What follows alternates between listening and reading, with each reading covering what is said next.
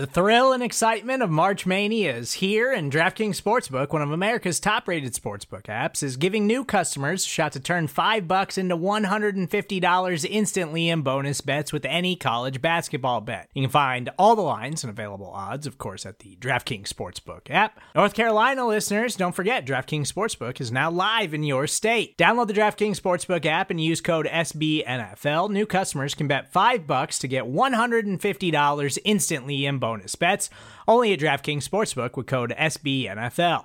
The crown is yours. Gambling problem? Call 1-800-GAMBLER, or in West Virginia, visit www.1800gambler.net. In New York, call 877-8-HOPE-NY or text HOPE-NY. In Connecticut, help is available for problem gambling. Call 888-789-7777 or visit ccpg.org. Please play responsibly on behalf of Boot Hill Casino and Resort. 21 plus, age varies by jurisdiction. Void in Ontario. Bonus bets expire 168 hours after issuance. See dkng.com/bball for eligibility, deposit restrictions, terms, and responsible gaming resources.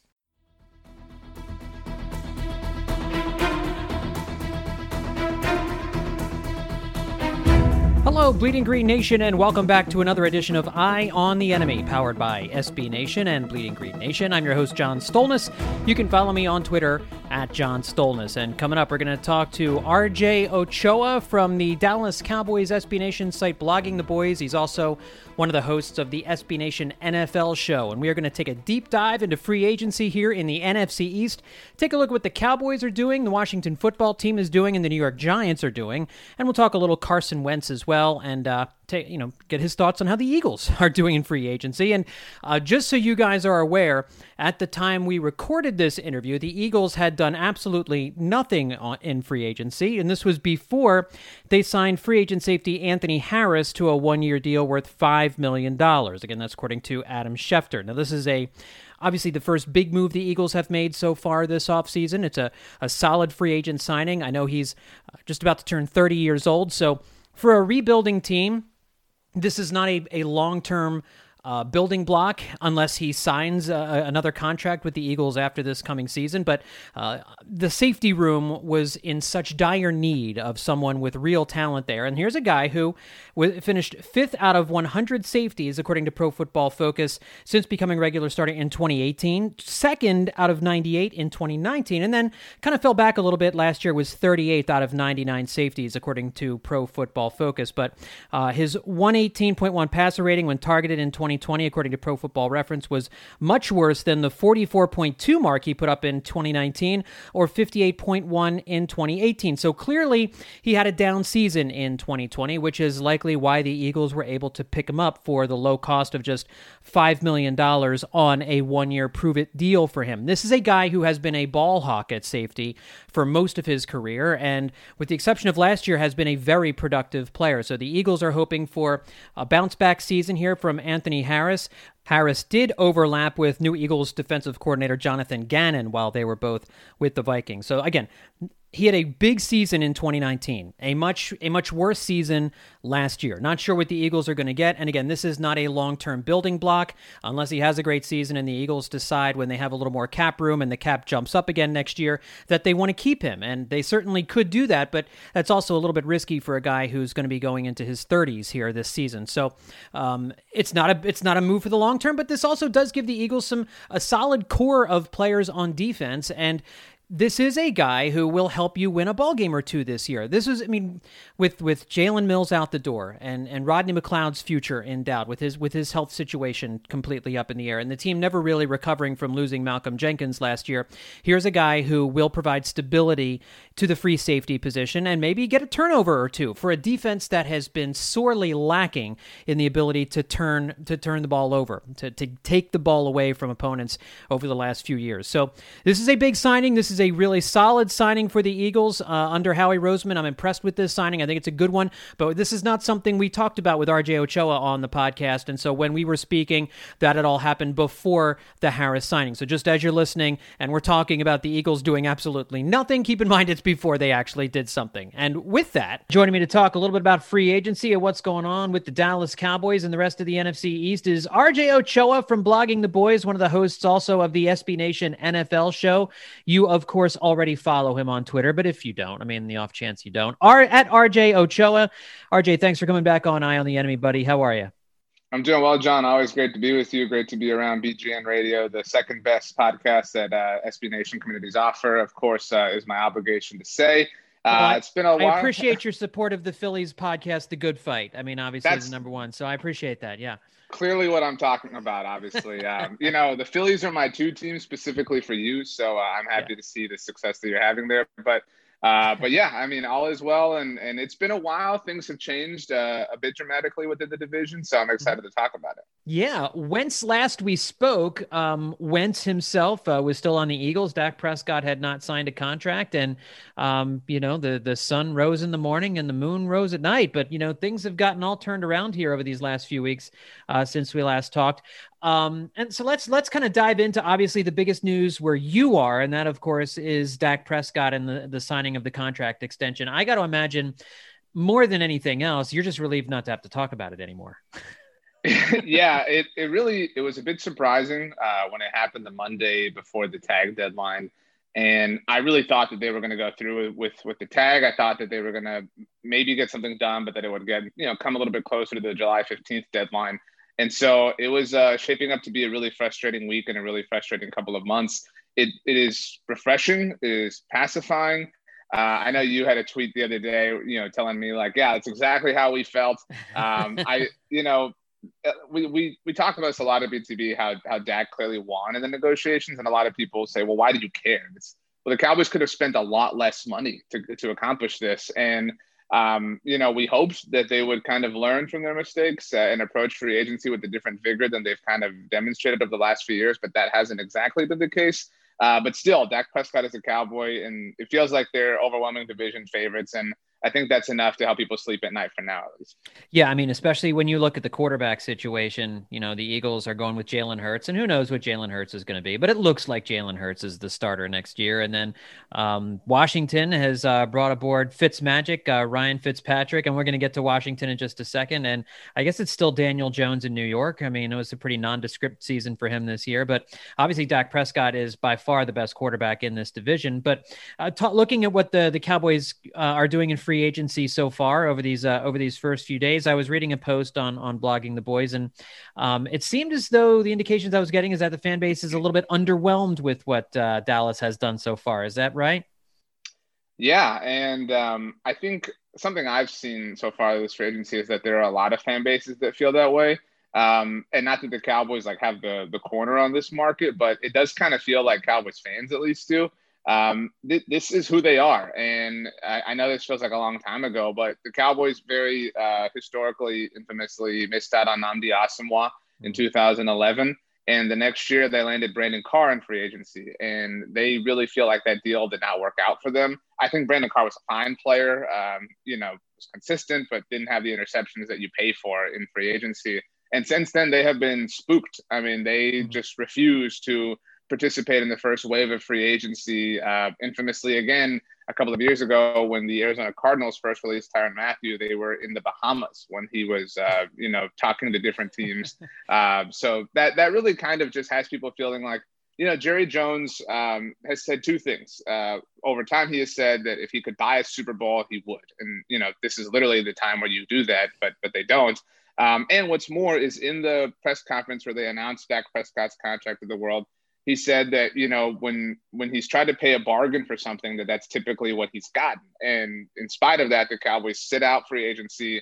They pick up a couple of guys in the second and third wave. And that's what they've done to this point. And I think that, since that Nnamdi, point, I think every team in the division has been active at one point or another. The Eagles have been active a couple of different times. The Giants had that that Snacks Harrison, type run they went on that was certainly different in 2016. Washington has been players at different times in different capacities, but the Cowboys just don't want to. And they had they didn't have just one of the worst defenses in the NFL last year. They had one of the worst defenses of all time. And at the time of you and I talking, all they've done to improve that in terms of external additions is bring in 2 defensive tackles and 1 edge rusher in Terrell Basham. And so, I mean, maybe they have a lot of hope and faith in Dan Quinn, but I feel like that's misguided at this point. Well, and the other thing too is I remember back to last year, the Cowboys got a lot of praise for a lot of the defensive signings they made late in free agency, and none of them worked out. And it's you can't just go back and look at just 1 year of things working or not working. But if that's the strategy, you may hit on somebody, you may there's also a reason why those guys linger for as long as they do. And it really did blow up in the Cowboys' faces last year, and was one of the reasons why the defense struggled as much as it did. Yeah, I mean, last year I think Gerald McCoy would have been legitimate had he not gotten hurt on the first day of training camp, but obviously he did. But outside of that, Dontari Poe, Daryl Worley, Everson Griffin wasn't in free agency, but he was a free agent acquisition.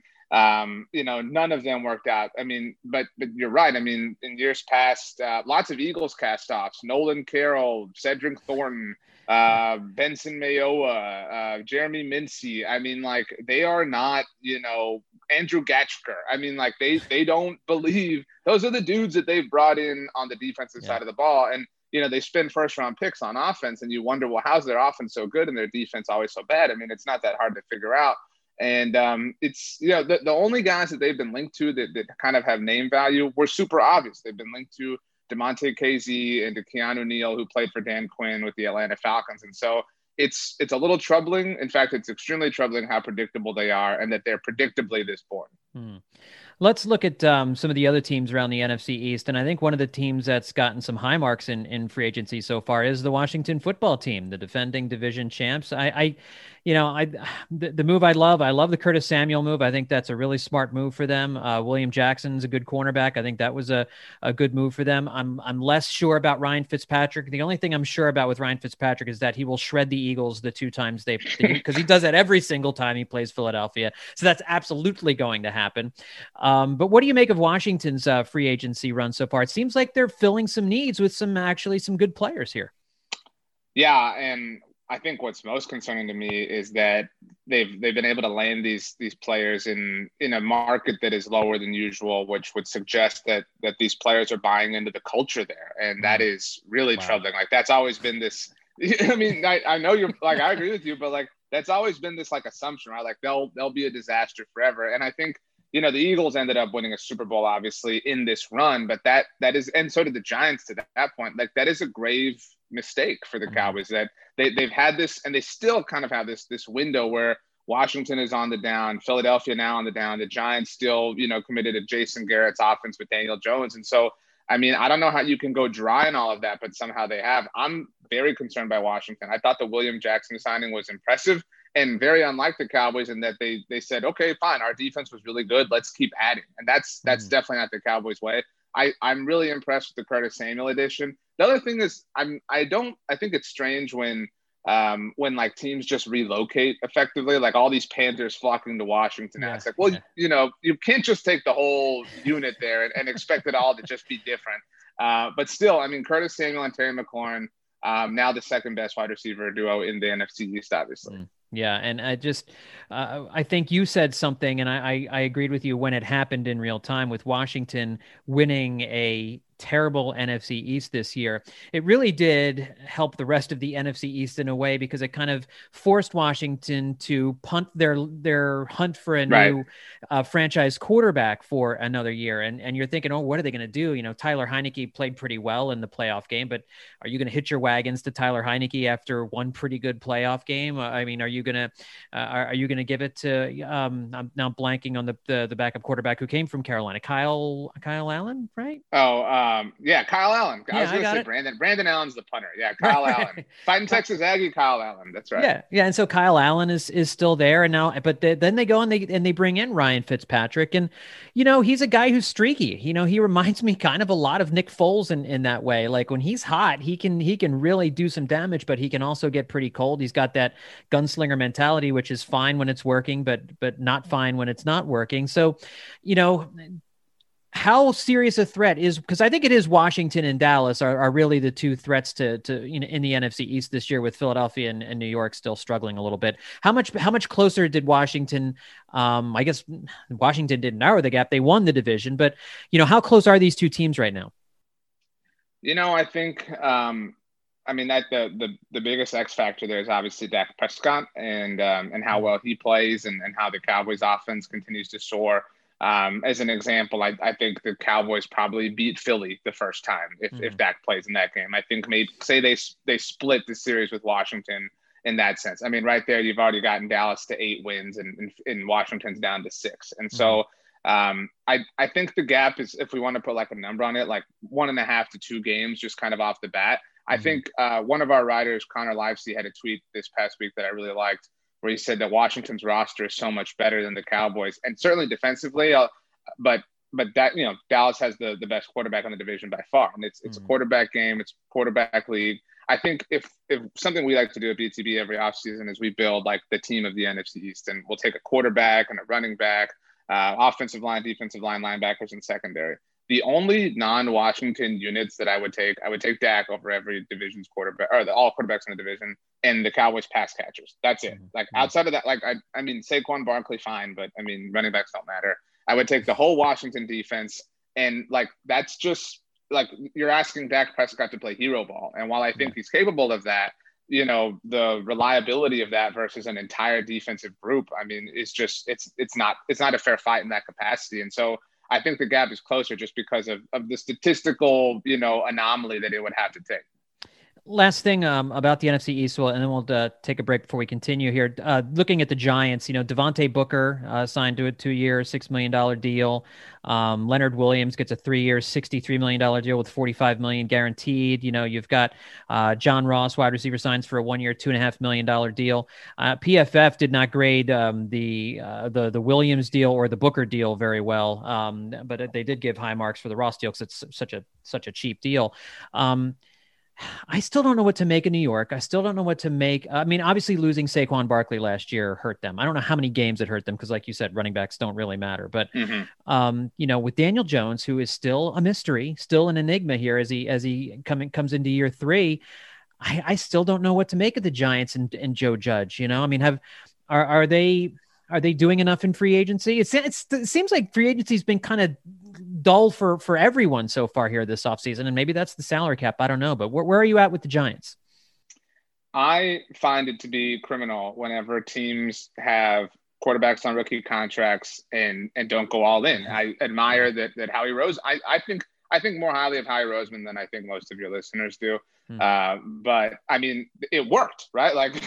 It worked for Philadelphia, and it worked for Kansas City. Not that Patrick Mahomes, you know, needed a lot of help, but I mean, Chicago even did that. Like we've all stunted on the Bears, but even they understood the need for that. And you know, we'll see obviously how it works out now with Andy Dalton. But I mean, I don't know. I feel for Daniel Jones. I mean, because all they've Kyle Rudolph, that's you know, it's not even like socks for Christmas. That's like, oh, we didn't put the tree up, you know, it's well, good morning, you know, breakfast is on the table. Like that's all it is. And so I feel for him in that capacity. Golden Tate's gone. Jason Garrett's going to run 12 personnel forever with Kyle Rudolph and Evan Ingram and just, you know, try to feed Saquon Barkley the ball 30 times a game.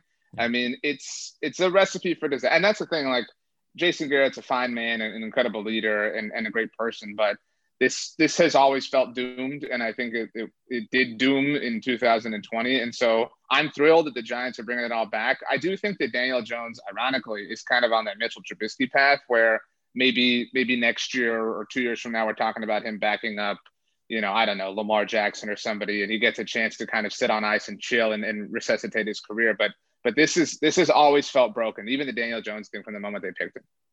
Let's take a quick break. When we come back, I want to ask you about some Eagles stuff, and we'll go around the NFL a little bit more with RJ Ochoa coming up here on Eye on the Enemy. And we're back on Eye on the Enemy. So let me talk to you a little bit about the Eagles now, because we still have not, hopefully now, I guess it's never going to be, the door's never going to be closed on Carson Wentz talk.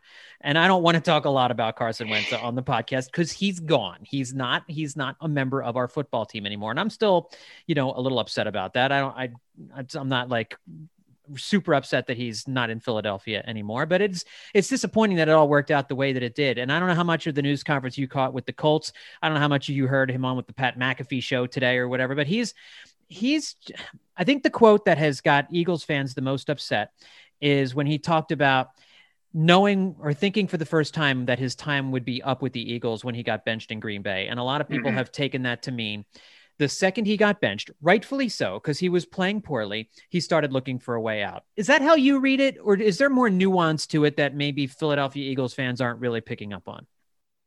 No, I read it exactly that way. I think, I know I've said here with you before that the Eagles, I don't want to say didn't do Carson Wentz any favors, but they certainly exacerbated the aggression that surrounded him. And it's, I kind of hate the trope of this, but it is a different place to play, and you've got to have different skin. You've got to be cut from a different cloth. And I think Jalen Hurts I think Carson Wentz is an alpha, but like Jalen is like an alpha with a capital A, and therefore like able to withstand the difficulties of playing in that place.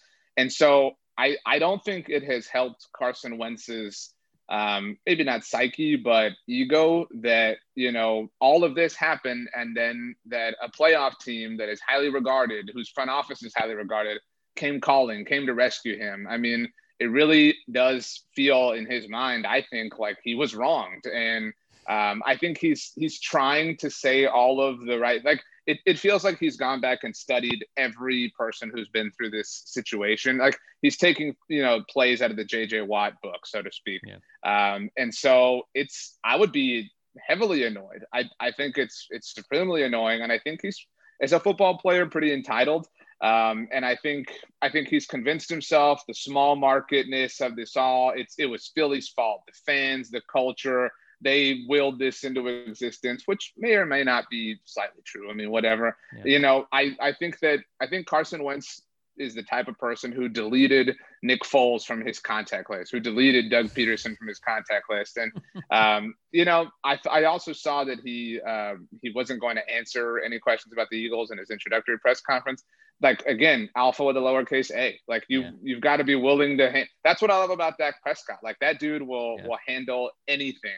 And there's a way to handle it without, completely answering the question. But it's very funny, honestly. And like, I wanted to root for Carson now because I want to root for him to succeed and for this to be an even bigger disaster for the Eagles. But now I'm having a hard time because like he does seem super whiny about it all. And so I also don't like that he picked number 2.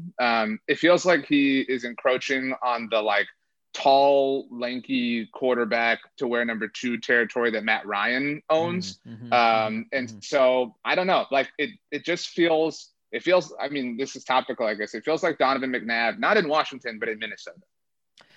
And then obviously that was more towards the end of McNabb's career, where you would imagine Wentz is still in his prime. But yeah, I hear what you're saying about the kind of like the rebranding. It's like almost like a full on rebranding with Carson in Indianapolis. And I agree with you, man. I tried to have Carson's back pretty much all year because I really do. You do have to go back and look at everything that happened with 20. It's almost like the price that the Eagles paid for winning the Super Bowl was losing Carson Wentz 4 years later. Totally. Because, I still think the Eagles probably win the Super Bowl with Wentz. That's how good he was playing. And I don't believe a lot of the revisionist history that is only Nick Foles could have won that Super Bowl for them. But the fact remains, Nick Foles did it and then won the locker room. And I'm sure Wentz talked about he didn't really enjoy that season, the 2017 season, watching Nick Foles win the Super Bowl. And I can understand that. That had to be so hard. And, I was trying to understand that and come from his perspective. And then the next year he's coming back from the injury and he's trying to get out from under it. And he just can't. He can't play. His back goes out on him. Nick Foles takes him on another run. His teammates create a Nick Foles shrine in the locker room. I mean, it's clear there's a big portion of the locker room that would prefer one guy over the other. And so he's got to get over that hurdle. And then he finally thinks he does. And they draft Jalen Hurts. That all being said, I totally agree with the alpha with a small a. Like, you got to be able to just say, I'm Carson Wentz, man, and I wish he had taken some ownership too of his benching. It's not something that happened to him, which I think is how he views it. Like like getting in a car accident. Like he didn't get blindsided by someone, by a drunk driver, it didn't just happen to him. He caused it with his play, and there's never been any recognition of that, which I think came through in the press conference. No, it's everybody else's fault. I think again, he was dealt a really raw hand. Yeah, he was. With the Nick Foles thing, and I think had that happened in any other NFL market, it would be different. But for a city and a fan base that was so starved for Super Bowl success, I mean, the fact that there was a Nick Foles statue, I mean, again, like it's so difficult to, and I in that sense I agree with you. I feel for him, I really do. But there is no accountability, and I do think he is loving, holding the jersey up, taking the photos, and doing things with the social team, and grabbing the phone and doing the selfie, tweet, video, whatever. And I think he believes that, everything worked out the way it was supposed to, that Philly was this like kind of collegiate experience for him. Maybe he went to a school he didn't end up liking, still got his degree, he's out and he's ready to roll. But I think he's a far more talented player than Jalen Hurts is. But again, I will always take the alpha with a capital A, because that dude will figure out a way. And again, like this idea too, that, Green Bay was the moment it really ended for him. Like it had never once in his mind, come across that he was playing poorly before he was benched. Right. He seems incredibly narcissistic. And I think that there's a narcissistic quality to being the alpha with the A. But if you don't have the skin to back it up, then you're just narcissistic dude who's sitting and pouting in the corner when it doesn't go your way. So as we've watched free agency unfold, the Eagles have done nothing. I mean, they haven't been able to do it. You're laughing because for a good reason, because they literally have done nothing. And the cap situation is what it is, because they were kicking the can down the road in 2018 and 2019 and trying to keep that window open in 2020. So here we are in 2021, 4 years removed from the Super Bowl, and this is a rebuilding football team. And so, do you think they go into next season with Jalen Hurts? And are you at all surprised that they haven't done anything in free agency so far? I was surprised to see on the day that we're recording the connection to Juju Smith-Schuster. I think I wish that Philly had landed him. That would have been a lot of fun. I would have immediately followed him on TikTok, and it would have been great, because I think like that would have been, and I don't mean this as a slight to Juju, but that would have been potentially cancerous to an Eagles locker room that is already like teetering on the edge. And because, I mean, imagine like the 4-game losing streak, and then Juju's out here dancing on a logo while the Eagles are losing 36-12 or whatever. Yeah. I don't know why that would be the score, but that's an interesting story. Yeah. I really hope the Eagles take a quarterback at 6, because that would feel like forcing the issue. I think it would be really wise of them to sit, to chill, to take whoever you want that to be. There's a lot of different ways you can go there. And in all likelihood, you're going to have 2 first-round picks next year. One of them, organically, your own, is going to be fairly high. I mean, and you're going to have seemingly less competition at the quarterback position, because it feels like now is when everybody's trying to grab their quarterbacks of the future. I mean, I would just accept it. I would accept that, it is Washington or Dallas's to lose, and you're in a spot that kind of requires some more patience. But I mean, I don't know that's the Howie Roseman way. I mean, as much as I may or may not have some respect for him, if the Eagles draft a quarterback at 6, I think that sets up this cycle all over again, which would honestly be kind of hilarious. It would be hilarious, and I wouldn't blame you for laughing at us if that were to happen. I want to stay away from a quarterback at 6 and give Jalen Hurts a year to see what goes on, because they're going to be bad this year, and they're probably going to have a chance to take another quarterback next year and or move up. You're right, if they have 2 first rounders, if Carson Wentz plays well in Indianapolis. So no doubt about that. And I guess the other big rumor involving the Eagles this week, and it was kind of seconded almost, I guess is how you would put it. Jason LaCanfora had it earlier this week, is the Deshaun Watson trade rumor, which I wrote about for Bleeding Green Nation this week. I think that would be monumentally stupid. I love Deshaun Watson, great player, but the Eagles aren't one player away. The Eagles are actually kind of in the same place the Texans are. So why would the Eagles spend, 3 first-round picks and Jalen Hurts to bring in Deshaun Watson and then have to pay him $40 million next year? Yeah, Carson's contract is off the books, but like you mentioned, it's such a huge advantage to have a quarterback on a rookie contract to go ahead, and when you've already got not a lot on the shelves, to go then bring in a quarterback who's going to cost you $40 million starting next year just doesn't make any sense to me. How legit are those trade rumors, do you think?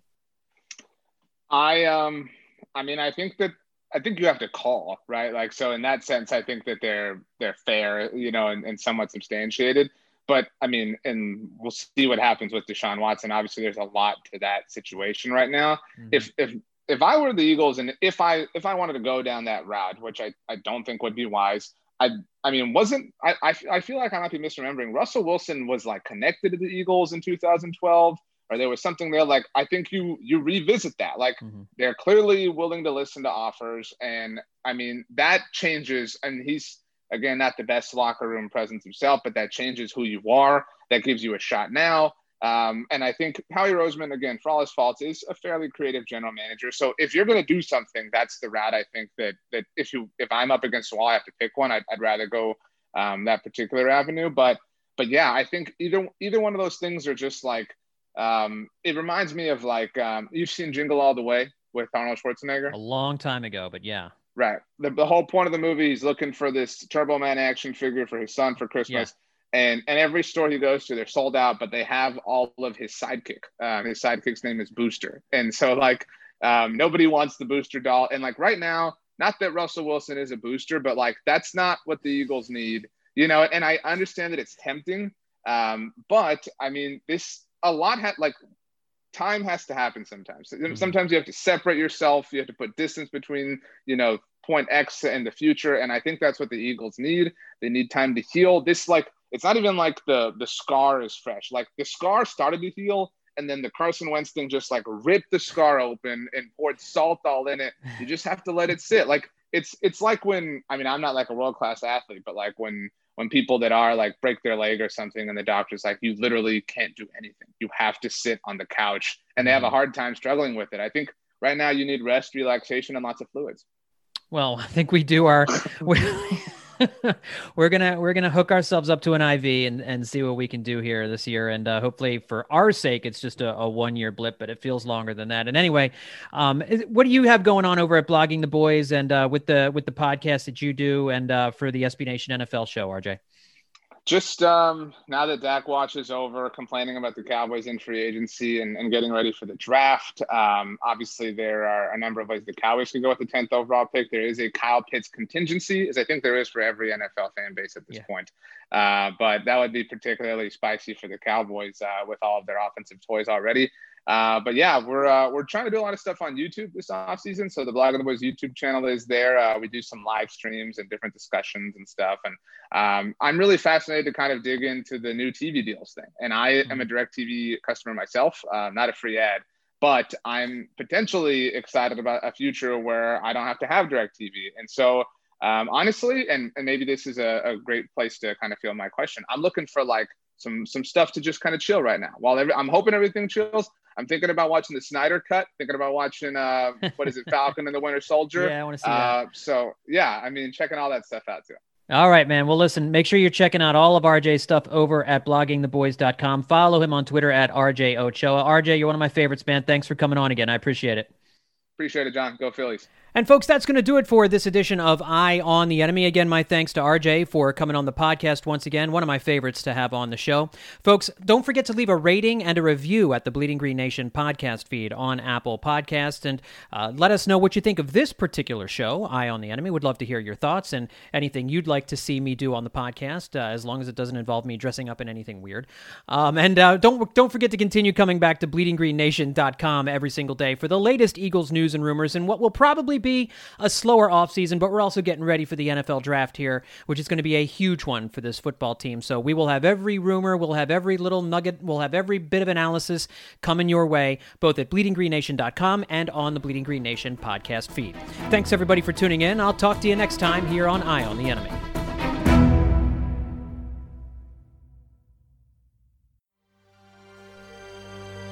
BGN